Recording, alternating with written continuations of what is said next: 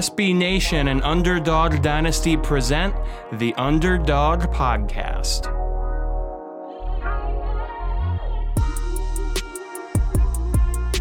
Welcome everybody into another edition of the Underdog Dynasty Sunbelt Podcast. I am your host, as always, Brian Stone, joined by a special co-host this week,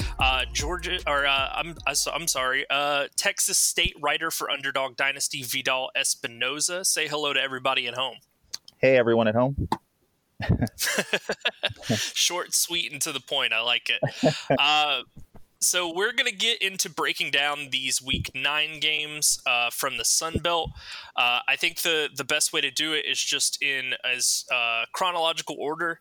So getting into this Week 9 contest from last Thursday, Georgia Southern, my team, was able to come out with a 24-17 win over South Alabama at home. Just from my perspective as a Georgia Southern fan, I didn't really think they were going to be able to pull this game out. I mean, things look pretty dire about halfway through here. I was looking at the highlights, the replays, and I think they did pretty well. I think they held their own. The rushing attack, which of course is their bread and butter, I thought was impressive. I was really impressed with Wesley Kennedy. He had 91 yards, a couple touchdowns, and a reception. But I think all around, I think the rushing attack really did well. South Alabama kind of hung in there. But I was impressed with Georgia Southern. I was impressed with them. Yeah, I mean, it was a real grind for both teams at certain points on offense there. I guess credit to both defenses, but there was a part in that game where it seemed like both teams offensively were just kind of stuck in the mud. South Alabama's offensive line had a hard time protecting their quarterback, Desmond Trotter, who played well overall and probably deserved to win the game, if he... Let's see, he was sacked 5 times in total. So, I mean, if your offensive line gives you any sort of time, I mean, he was pressured all night. So if their offensive line plays just a little better and kind of holds off some of that pressure from Georgia Southern's front seven, I think that South Alabama wins this game. Now, like you said, a lot of it was due to Wesley Kennedy. I'm not sure if you were aware of this. This was kind of like a Georgia Southern only fan thing, but apparently when Georgia Southern lost to Coastal last week, Kennedy got on Twitter and was subtweeting the offensive coordinator by retweeting a bunch of people saying he needed more touches. This is only I believe the third time all season he's had more than 10 carries. And they are, small sample size. They're 3-0 in those 3 games. So maybe there's a little correlation there. But from a Georgia Southern fan's perspective, our offensive coordinator has been kind of the bane of our existence, essentially, this season, and even kind of stretch it back to last year, just because this offense should be way better than it is most weeks, and they just have no consistency, which is what's tough to make it tough to watch this offense. Yeah, you could see things kind of change when Georgia Southern scored those 14 unanswered points in the fourth. You could see something. I mean, Wesley Kennedy, just looking at him running, he has great vision, speed, and most of all, he has patience to read the holes in his offensive line, and. That fourth quarter, once they got things rolling, I mean, like you said, it's a a fan thing about the tweets and the offensive coordinator being the bane of Southern's existence. It was without knowing that whole background, their running game looked great towards the end. Well, the beginning and the end, once they got it rolling. Yeah. And then also the South Alabama defense just couldn't stop the run. But then again, if you're running all that, all night like that, eventually the defense does get worn down, no matter how good the defense is. If they're letting, runs of 4 and 5, yards a pop, get it, allowing that, the defense is just going to get worn out, and that's just plain and simple. Yeah, I mean, Georgia Southern this season, when they have been successful, and, the 2 games they haven't been have been, the biggest games that they honestly needed to win to kind of stay in contention for the Sun Belt East. When they have been successful, they've kind of done what you've said. They really like to lull teams to sleep, kind of, but it's not in a way of like they can't be explosive. It's just like a lot of between the tackles grinding for almost 3 quarters, and then something finally pops, and then kind of the floodgates open. Well, I think the main thing was they were able to get Kennedy the ball a lot of different ways in this game.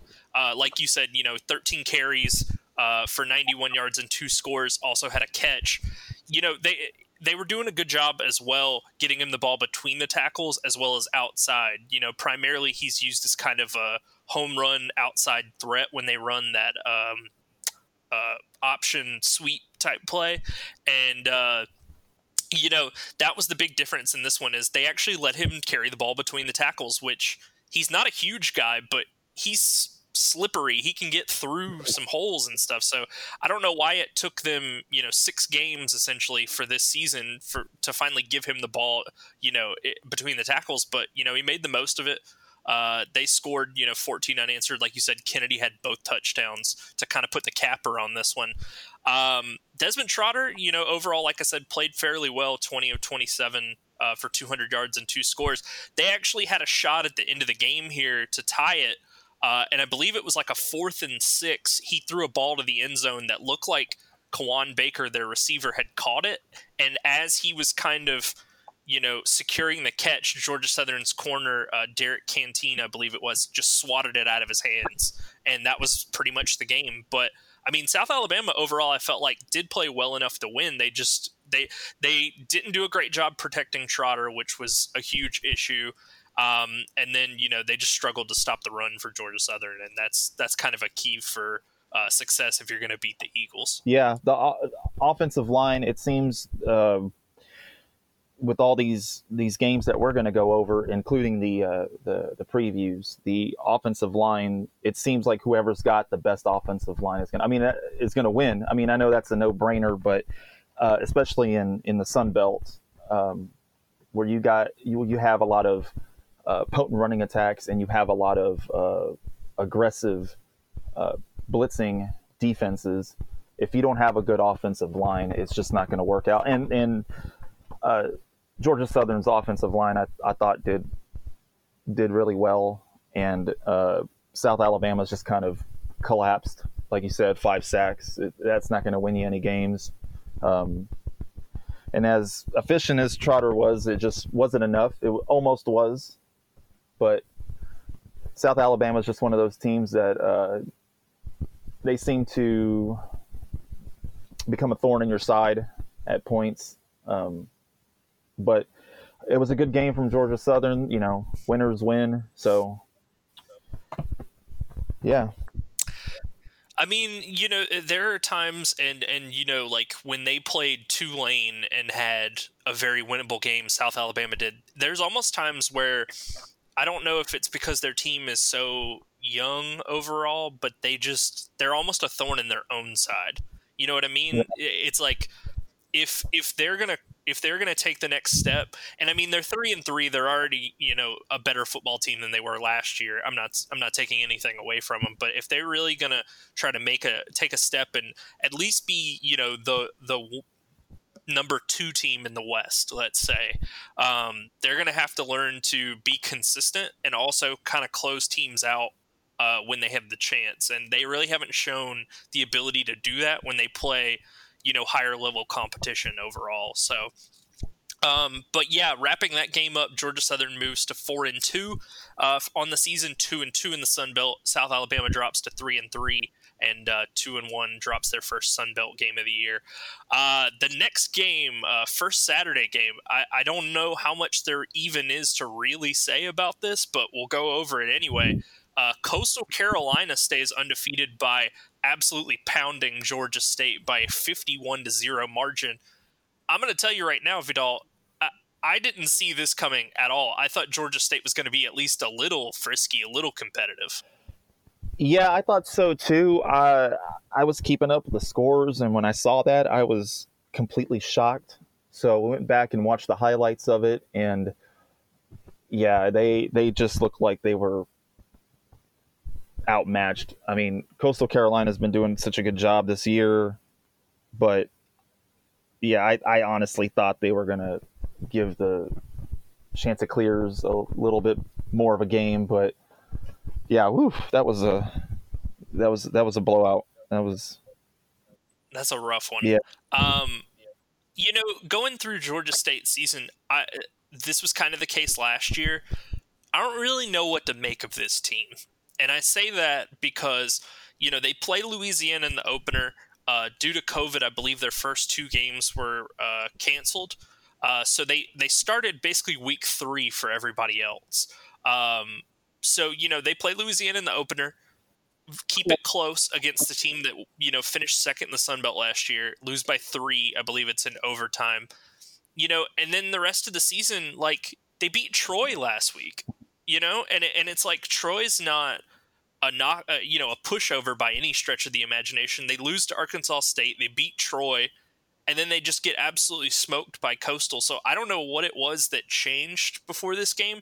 I don't know if Coastal felt like they were getting disrespected or whatever, but I mean, 51-0.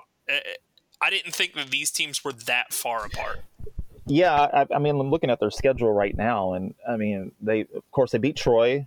Only a 7-point loss to Arkansas State at Arkansas State. They beat East Carolina, and a close loss to the Raging Cajuns. But I'm just looking at pure stats, and their offense just kind of, I guess Coastal just shut them down. They barely got over 100 yards of total offense, where they were ripping off, 485, 583, 379 in the win against Troy of total offense. But in this game, only 106 yards of total offense, 2.7 yards of play. And that's really tough. The defense gave up 530 yards of total offense. But they gave up 609 in the 7-point loss to Arkansas State. But it was that offense that the Coastal defense just shut them down. They couldn't do anything. It looked like they were, like they hadn't even studied the plays or, I don't know, practiced at all. That's what it looked like to me. I'm sure that's not the case, but it just made it look, the Coastal defense just made them look like they didn't know what they were doing. Well, and that's kind of been the thing with Georgia State is, they were good last year when their quarterback Ellington at the time, was healthy. And then he tore his ACL, and they tried to run him out there on a torn ACL and have him play the last couple games of the year. I mean, this has kind of been the issue with Georgia State is they're so inconsistent because their entire team is just predicated on scoring a ton of points because they don't play a lot of defense. I mean, even the games that they win or the games that they lose, rather, I mean, a lot of them are 34-31, Arkansas State, they lose 59-52. The games that they win, they have to score at least, the 2 games they've won, they've scored at least 36 points. I don't think long term that's a winning formula for a football team at all at any level. But in the Sun Belt, when you've got all these offenses that are really high powered, I mean, I'm sorry, like you can't just be offense only. I mean, the teams that we've seen that proven you can't do that are the Arkansas States of the world. Even Troy. Like we said, Troy lost to Georgia State earlier. You can't just be all offense and then say, we'll just let the other team score and hope we get one stop and we win in a shootout every week. Like that's just not. You just can't do that. Yeah, that almost never works. And I mean, but credit to Coastal Carolina, they were very efficient on offense. They outgained Georgia State 5 times as much yardage, 530 to 106. time of possession was ridiculous. Coastal Carolina had the ball for over 41 minutes. Georgia State just under 19 minutes. And Coastal used 10 different rushers and 3 different quarterbacks. I guess they wanted to play everybody, Crazy. But they were efficient on all levels. None of the runners or quarterbacks played any worse than the person before them. Yeah, that's the crazy part is just how many different ways, Coastal can just run whoever out there and do this. Grayson McCall wasn't able to go against the Georgia Southern, but they still, Coastal was still able to pick up a 28-14 win over Georgia Southern a couple weeks ago. Maybe this was him, kind of staking his claim and saying, I'm the guy here. 18 of 24. 254, 4 touchdowns, also ran for a touchdown. I mean, again, we don't have to go deep into this game because there's not a whole lot to say. I mean, Georgia State, like you said, outgained 5-1 yardage wise, but a crazy impressive performance by Coastal putting down a Georgia State team that had, at least given some Sunbelt teams issues, if not beaten them outright, and to just smoke them 51-0 is very impressive. Mm-hmm.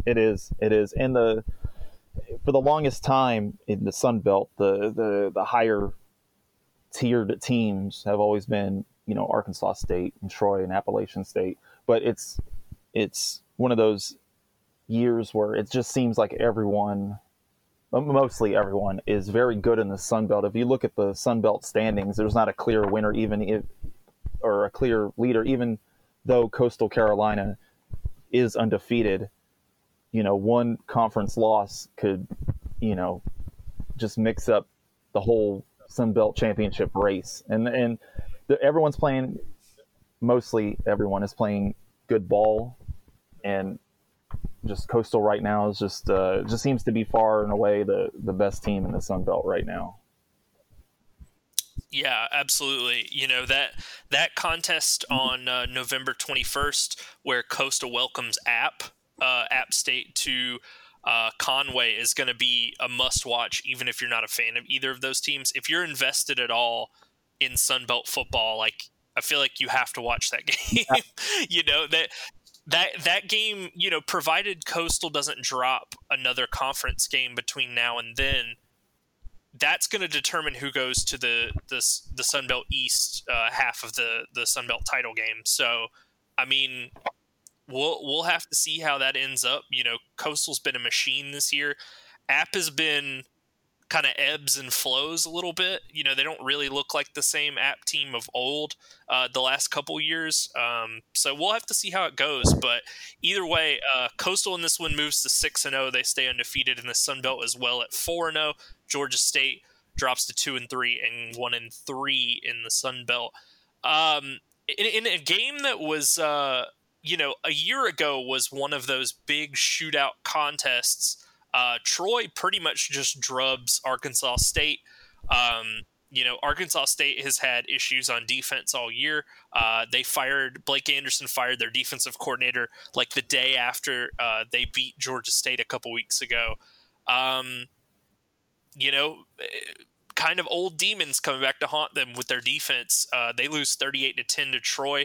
What did you kind of see looking over this game? Well, I was more focused on the Arkansas State offense. I think they had way too many empty possessions. They were really inconsistent. They're running that 2 quarterback system with Logan Bonner and Lane Hatcher. Combined, they only threw for 271 yards and a touchdown on 49 attempts. Bonner's average was only 3.6 yards an attempt, which is that's not good at all. That's not going to score you points. But their defense couldn't stop Troy. It was just one of those games where they had him beat when Troy had him beat in all phases of the game. And like I said earlier, Arkansas State is, they can still be one of those, premier teams in the Sun Belt, but they just didn't look like it that night.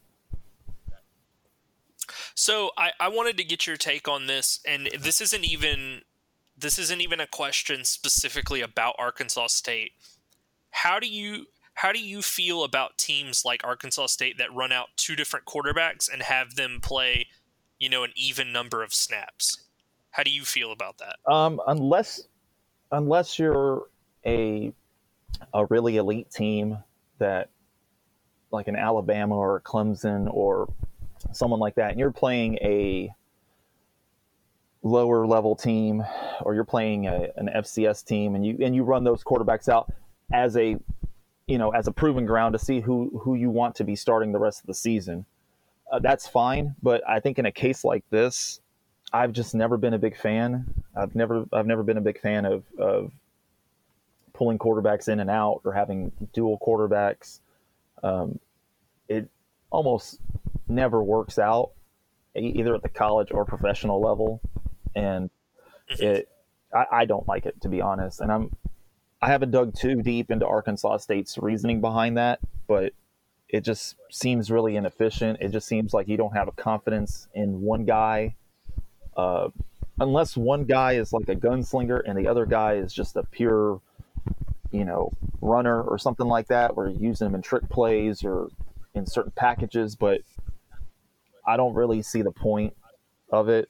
And neither one of them lit up the scoreboard or the stat sheet, and combined, they were, like I said, they were 28 for 49, 271 and a touchdown. They didn't even get to 50% completion rate. Not a great average per attempt. So I don't know if that's the reason why they just don't have a clear,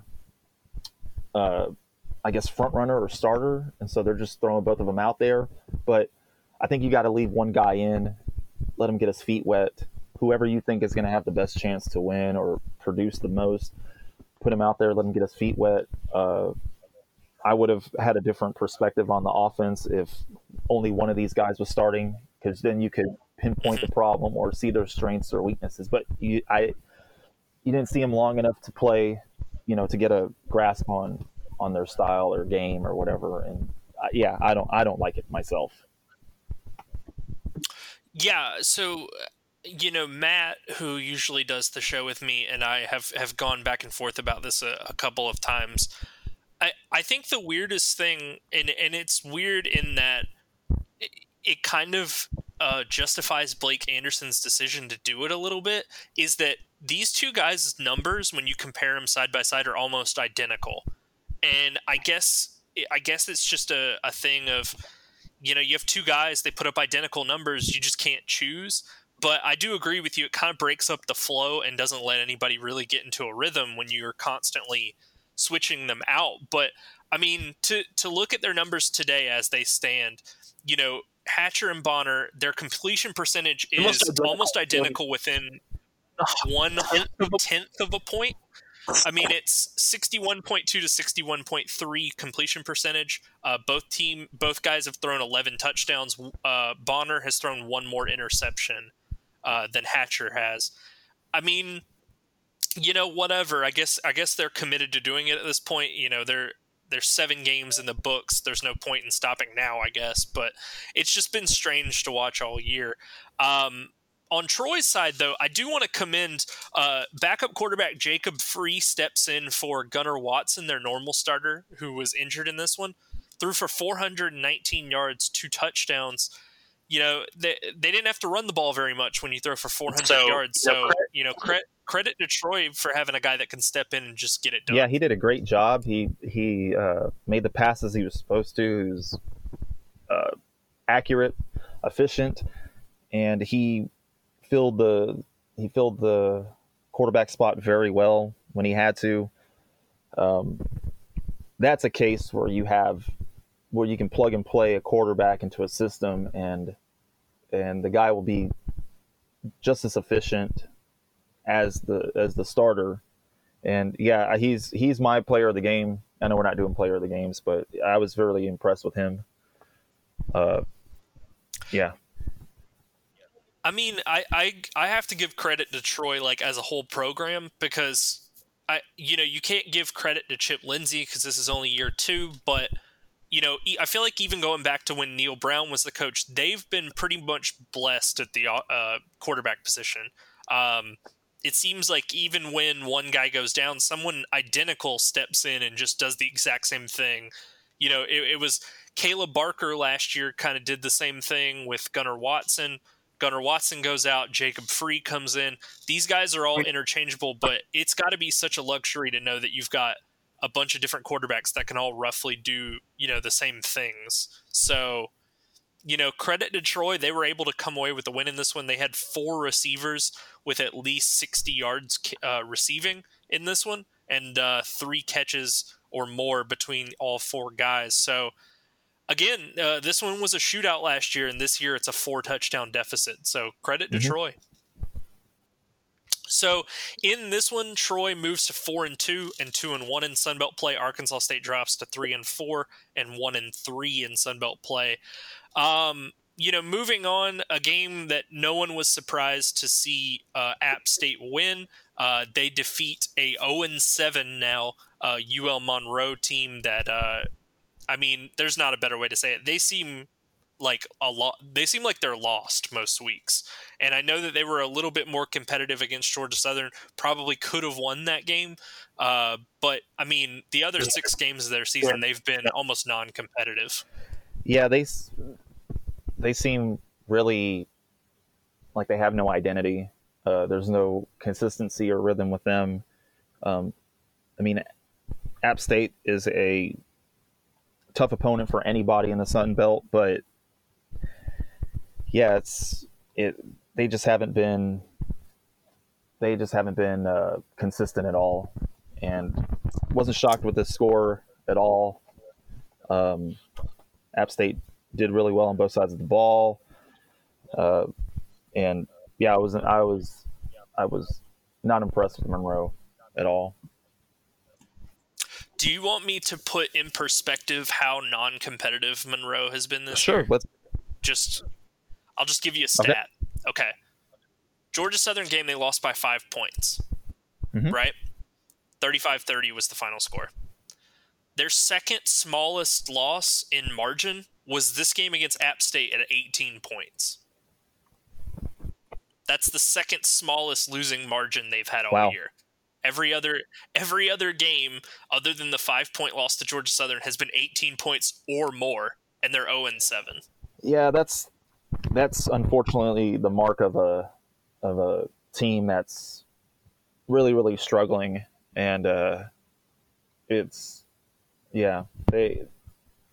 couldn't tell you anything about Monroe that stands out. That's like a marquee position or player or side of the ball, just because they haven't done well on either side of the ball this year. It's unfortunate, but such is the way of the Sun Belt. Yeah, so they had the last couple years, their quarterback was Caleb Evans. He moved on after graduating last year. So like you said, they really don't have an identity without Evans. They have a pocket passer who's not super mobile, but also not very efficient with his throwing in Colby Suits. And then they flat can't run the ball. Most weeks their leading rusher will have like 40 or fewer yards. So, when you play a team like App, and again, no one was surprised to see the final score here go in App's favor. App had 2 guys go over 100 yards rushing. Neither of them had more than 13 carries in this game. This is kind of what App does. They just, when they have lesser teams like this, they're fairly conservative. They only threw the ball 18 times. They just pound the rock and play defense, and that's kind of what they did in this one. And again, no one was surprised to see the final score, but, again, credit to App. They took care of business. They did what they do, essentially. Mm-hmm. Yeah, they were there's no need to make a big gamble on offense, any trick plays or bombs or anything like that. Just straight up run the ball and be as efficient as possible. And if you can get away with that and still win by double digits, then that's a good day. I'm very interested because App has kind of been doing this all year. The one big game where they're in the Sun Belt, rather, that their offense really exploded was 2 weeks ago against Arkansas State. And as we've kind of established, Arkansas State doesn't have the best defense. I'm interested to see what happens when they get into some of these tougher games on their schedule. You know, they have to play Coastal. They still have to play Louisiana. They have to play us, Georgia Southern, at the end of the year. And we always, for some reason, are able, you know, no matter what our record is, to give them trouble. So, I mean, I'm interested to see how, because they're not going to just be able to pound the rock and play defense, presumably, against those three teams. They're going to have to do something different and mix it up and give one of these teams something they haven't seen before. But, you know, their final 4 games of the season are pretty tough: at Coastal, home against Troy and Louisiana, and at Georgia Southern. So we'll have to see how App kind of handles this once they get into the meat of their schedule. Yeah, that's a tough 4-game schedule right there. Especially all those teams are so varied in the way they play that you got to have an answer for everything that you're going to come across. Like you said, you can't just pound the ball, be conservative. You're going to have to take some shots. You're going to have to buckle down on defense, and it's going to be interesting. This home stretch of the Sun Belt is going to be very, very interesting. I'm excited to see what's going to happen. I have a feeling there's going to be a few surprises and a lot of good games down the stretch. For sure. So in this game, App moves to 4-1 overall, 2-0 in Sun Belt play.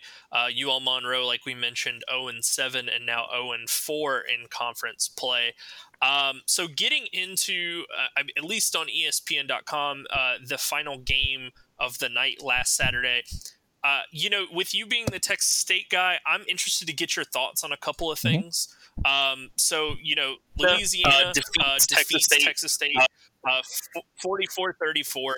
But I will say, you know, what are your thoughts on Texas State this year? I mean, Matt and I, when we've talked about them, you know, we've been pretty surprised as to they just look better than they did last year. You know, the wins haven't exactly been there. But overall, I mean, outside of a few games, you know, BYU being the overall outlier, they've been fairly competitive in these games they've played all year.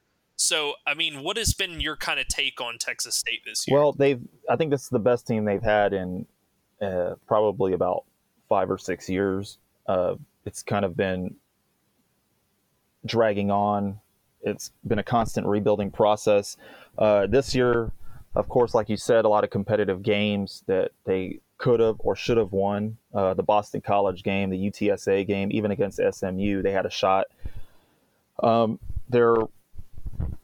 Their defense is a little bit better, but the last 4 games they've lost by double digits, and their defense is just completely just gone flat at times. There's the offense, their offensive line still needs improvement, and they had some quarterback problems at the beginning with the whole COVID testing thing. Brady McBride, their transfer from Memphis, he's got talent, but he's a little erratic. But I think the bulk of Texas State's problems have been on defense. I don't know why they're having them play the secondary play so soft on the coverage, where they're allowing these passes that go 5 yards past the line of scrimmage, leaving room to run. I would much rather them just play an aggressive defense. If they get burned on the outside, they get burned by a long pass, I'd rather take that chance than just keep giving up these little dump offs or these slant routes or these short yardage, high completion plays. But that seems to be the big problem with Texas State, in my opinion. Everyone's focusing on the quarterback, and he's young and he's got a lot of, experience that he has a lot of inexperience. He has a lot of room to learn and grow, but defense, I've just been not impressed with the defense at all outside of those first 4 games. Of course, the BYU game, no one's gonna fault them for that loss, but it just hasn't looked good for the defense the last few games, and they're just getting gassed out there. There's time of possessions just all off, and that's but that's just the tip of the iceberg. I can go on a whole podcast about it. So I wanted to get your take on this as well. Matt and I have not been super plugged in, obviously, to Texas State like as a program. What is your take on the quarterback position overall? I mean, I know you mentioned McBride can be erratic at times, but Vitt kind of had that continuity a little bit coming back from last year, and I felt like in the games that he played with McBride out, he played fairly well. Do you have a preference as to which one of these guys plays, or would you just defer kind of to the coaching staff to make that decision? Honestly, in the last few games, I'd rather see Vitt. Vitt's a much more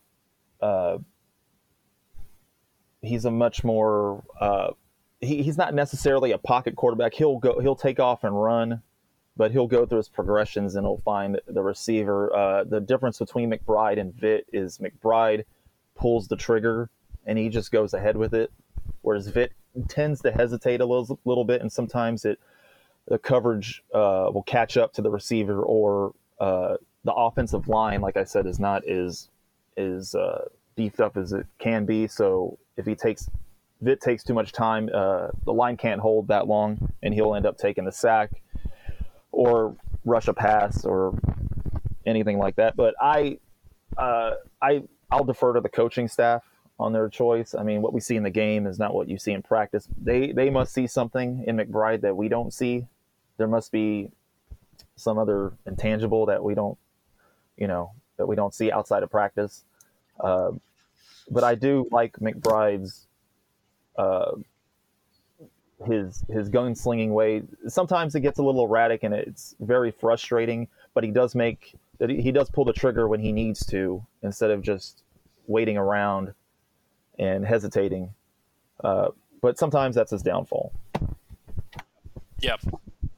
So in this one, although Louisiana finished with almost twice as many yards as Texas State did, to play within 10 points of a team like Louisiana, I feel like is fairly impressive. And you've probably got to be, you may not be happy with the way that their defense decides to line up, but overall, the results bear out that they're much more in these games than they have been in the past. So, I mean, going back and looking over this game after, having watched it, Levi Lewis obviously, threw for 332 yards, which is not ideal for Texas State because Louisiana is primarily a running football team. But overall, how did you feel about the way that Texas State played in this game, and what were kind of your expectations coming into this year? Because Matt and I, when we did our preview, we had a couple Texas State fans on Twitter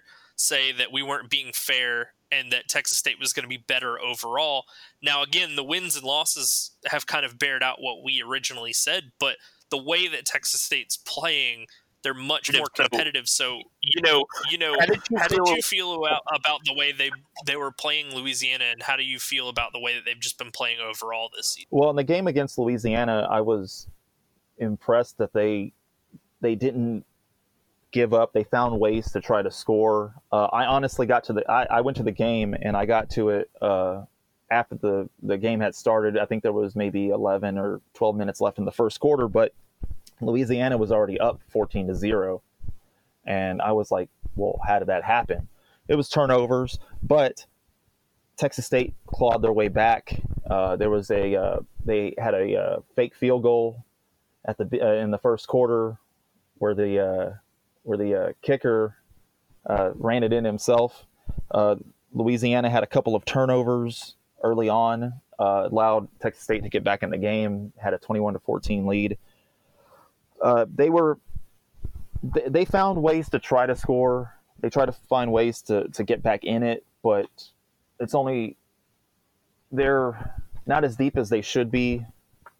And there's only so many gimmicks and trick plays and relying on the turnovers where you got to make your own opportunities.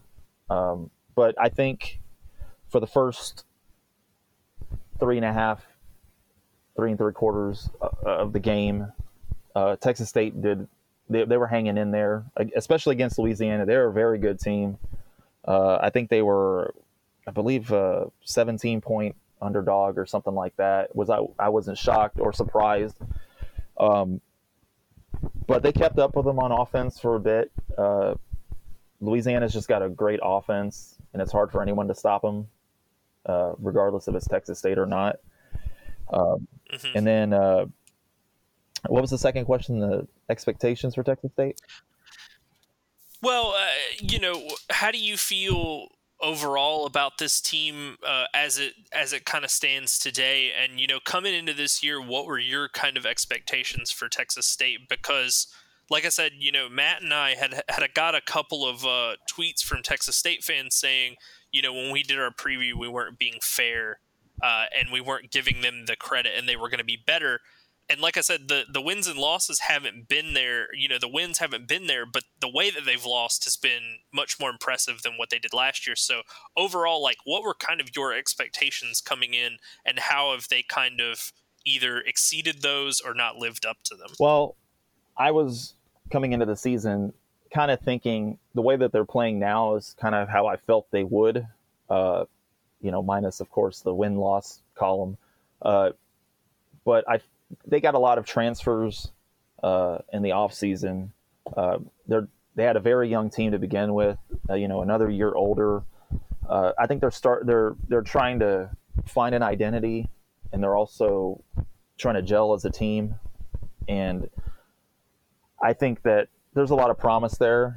Next year is going to be a real big make or break season for Jake Spavital up in Texas State, and I think they have the talent. They need a little bit more depth, but I think they're on the right path. Hopefully, they can gain some momentum in the last few games of the season. Make up some grounds in the win column and kind of get some confidence going into the off season and getting ready for 2021. But a lot of Texas State fans, they all had the same optimism at the beginning of the year. And even though the record doesn't show it, I think that they should still have confidence in the team. There's a lot of, a lot of people are upset with the administration and all that stuff. But as far as the team itself, I think they're on the right path from what they have. And hopefully they can make something happen in the next few games, next year and beyond. Absolutely. So going over this game, Louisiana moves to 5-1 overall, 3-1 in the Sun Belt. Texas State drops to 1-7 and 1-3 in Sun Belt play. So getting into this weekend slate of games, let's start at the 12 o'clock games. UL Monroe travels to Atlanta to take on Georgia State. Although Georgia State did not look good against Coastal Carolina, Louisiana Monroe is a much, much easier task. How do you see this game playing out? Personally, I think Georgia State wins big, and they're 18.5-point favorites in this one. That kind of bears it out. But do you see any chance for UL Monroe to pull an upset? I don't think so. Georgia State is a 21-point favorite, and I think that's about accurate. The only way that Monroe is going to have a chance is if they can get their running game going and create some turnovers. Georgia State does lead the Sun Belt in turnovers committed, and so I think that's Monroe's best chance. And but Georgia State, I think they'll win big in this one. I don't really see anything that pops out of the highlights or the stats or anything like that I can see that Monroe is going to pull it off. It's going to be a clear day, 70s. There's no weather, nothing else that that could affect the game. So I have Georgia State winning big in this one. Yeah, I think Georgia State wins big in this one. UL Monroe, like we've said, just kind of seems lost. I've watched them play, and of course, Georgia Southern, who I root for, made them look like they were better than they were. But other than that, they've kind of seemed just like they don't really have a plan going from game to game. And Colby Suits has really kind of struggled this year. So I think Georgia State wins this one big. Again, there's not a whole lot to dig into here with a winless UL Monroe team that it would be lucky to win one or two games at the end of this season. The other noon kick, this one could get a little interesting just from a points perspective. Arkansas State travels to Lafayette to take on Louisiana. Louisiana, as it sits right now, is a 2-touchdown favorite at 14. I just don't see a way that Arkansas State beats Louisiana unless they find a defense. I don't know where they would find it. I don't feel like it's currently on their roster, but I don't know what happened to the team that beat Kansas State earlier in the year, but that defense has not shown up again since. Yeah, Arkansas State, they're allowing 179.7 rushing yards a game, and Louisiana is racking up 194 rushing yards a game. I think that's going to be the factor. They have, 2 1,000-yard rushers on their team. Louisiana does. And I think that they're going to exploit that. And I think the 14-point difference, I think it'll be a little closer, but I think it may be because in the end, Arkansas State may rack up some garbage time points, but I got to give it to Louisiana. They look pretty good in this matchup. Yeah, and that's my choice of Louisiana there. I think personally, I believe Arkansas State's probably going to have to score at least 34 points in this one to kind of give themselves a shot.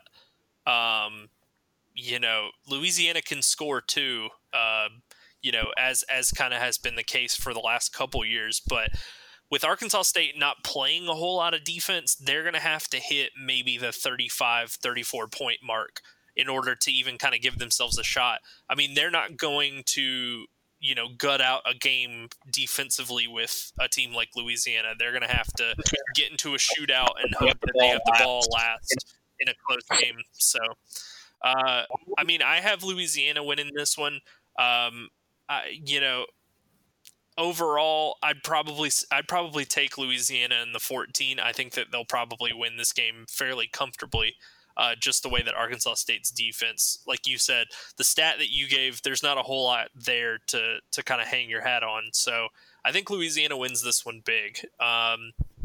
So getting into the only 1:00 game on Saturday, Troy comes to Statesboro to take on Georgia Southern. Troy, the road team, a 3-point favorite, which is a little surprising to see for a team that's got teams that have identical records at this point in the year, but it's kind of behind the numbers a little bit. If you watch Georgia Southern, you see that they play both up and down to competition. I don't know which quarterback is going to be able to go for Troy. I don't know if it's going to be Gunnar Watson or Jacob Free. But I think Troy has kind of figured out Georgia Southern's Achilles heel, which is their pass defense. And the last couple of years, they've really given Georgia Southern a lot of problems through the air. So I think Troy wins overall. I don't know about the betting line because it is fairly close, but I think Troy does end up winning this game. Yeah, I think it's going to be I think this is going to be the closest game of all the Sun Belt games this weekend.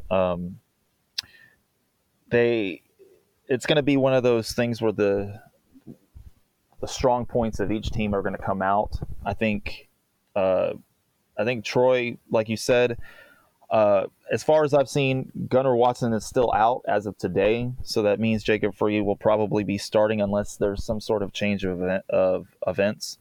But I think this is going to be a really close game. The last 3 games, or Troy is on a 3-game winning streak and have won by an average of 19 points. But I think this game will be a lot closer. I think it'll be a really exciting game. And honestly, I think this is going to be the game of the week for the Sun Belt.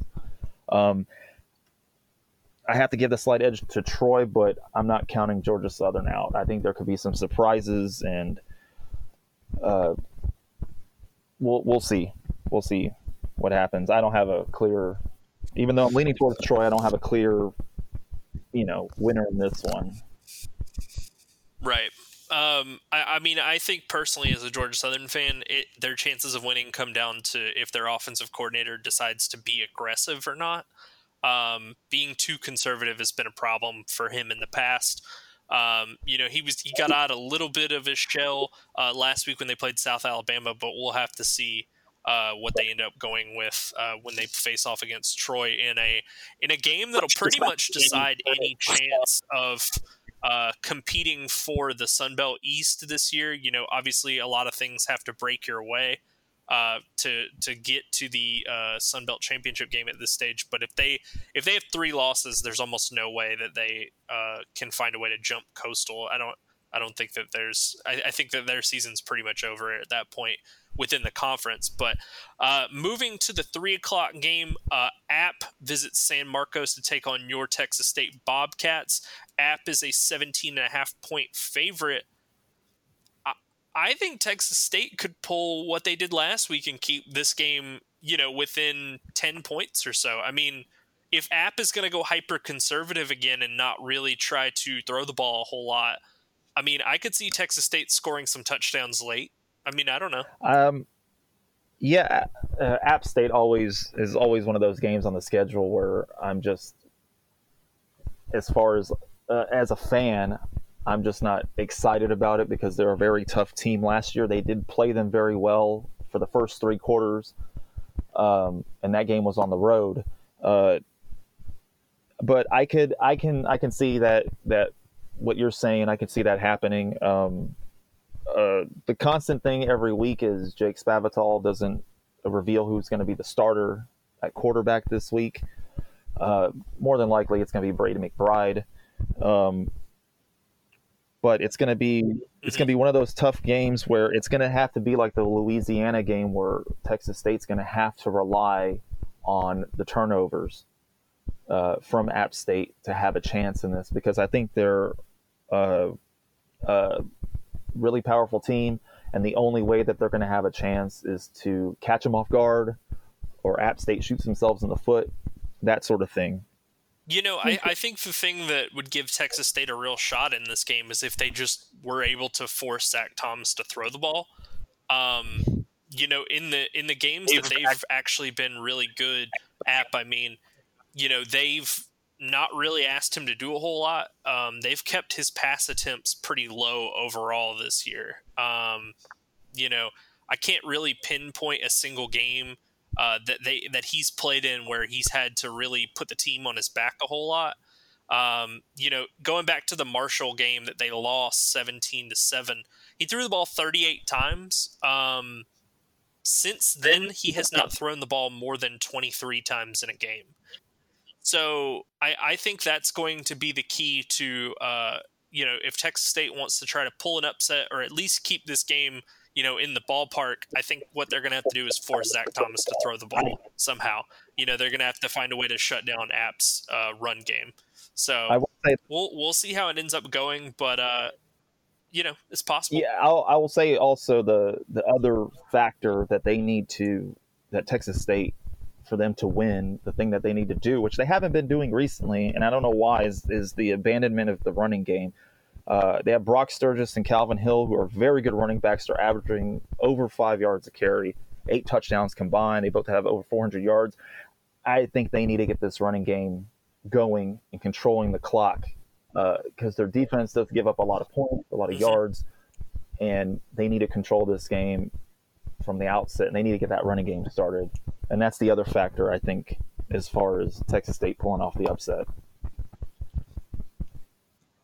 Yeah, I mean, Brock Sturgis has been, very effective this year for Texas State. He's been a really good, I believe he was a transfer in from Iowa State. But 467 yards this year, 5 touchdowns. As a team, Texas State is only running at this point, and I say only, but with the number of running teams in the Sun Belt, they're only running for 144 yards per game. Yeah, I mean, if what you said is true and you want to cut down on Brady McBride's potential mistakes and turnovers that could really shoot them in the foot, yeah, lean on the run game, try to take possessions away from App and really shorten the game as much as possible, because App wants to do that to you. They want to run the ball, take time off the clock, and play defense. So, maybe beat them to the punch. I don't know.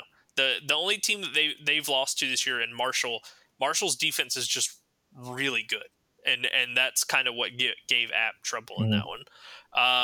But moving into the last game of the night, the 8:00 kick, South Alabama travels to Conway to take on Coastal Carolina. Coastal an 18-point favorite in this one. Really tough to pick against Coastal, even with the 18, once you've seen what they did to Georgia State last week. I will say that I think this game will be a lot closer. Oh, sorry. Yeah. I think it'll be a lot. No. How do you see this game going? Oh, I see it as, I think it'll be closer than the last Coastal Carolina game, where you said you thought it was, the 51-0, blowout wasn't what you were expecting. I think this is the game that kind of you were expecting for the last game. I think it won't be as big of a win for Coastal. I think it'll be a lot closer. I think South Alabama is going to play them a little bit better, but I think Coastal will still pull it out. The one thing I've been impressed with Coastal Carolina is their offensive line. When I was watching the highlights of the last game, their offensive line was just really, really good, and especially their left guard. And I'm probably going to slaughter this name. His Antwine Loper. I was just watching him the whole time, and the left guard was just amazing. He was pulling people off. He was, making the holes, protection. And I think that's their, I guess it hasn't been that much of a focus with Coastal Carolina as that offensive line. And it's a very important part, of course, of any team. But as far as the expectations for the game, I think Coastal will pull it out. It won't be as close. It won't be as big of a blowout as it was last week, but I think it'll be close. Okay. All right. So wrapping up here, give us one thing that you're looking for this weekend, or one game maybe you're keying in on, and then tell folks where they can find you on social media. Well, of course, I'm excited about the Texas State game against App, but I think the game that's going to be the best is going to be Georgia Southern versus Troy. I don't know which way it's going to go. I think it's going to be an exciting game. It's going to be close, and I think that's going to be the game of the week. You can find me on Twitter at Vidal_Espinoza, or you can check out our Underdog Dynasty Twitter account, see any of my stories or anyone else's recaps and previews and other stories as well. And yeah. Yeah, absolutely. And you can always find me on Twitter at WatchTheStone. We will be back next week to recap these Week 10 of Sunbelt games, and we'll get a look towards the future. But thanks for joining me today. Oh, of course. Thank you for having me. It was pretty fun. It's been my first Underdog podcast, I think, since like episode 4 or 5 or something like that. So it's fun to do. It's fun to do these, and yeah, it was great. It was great being on.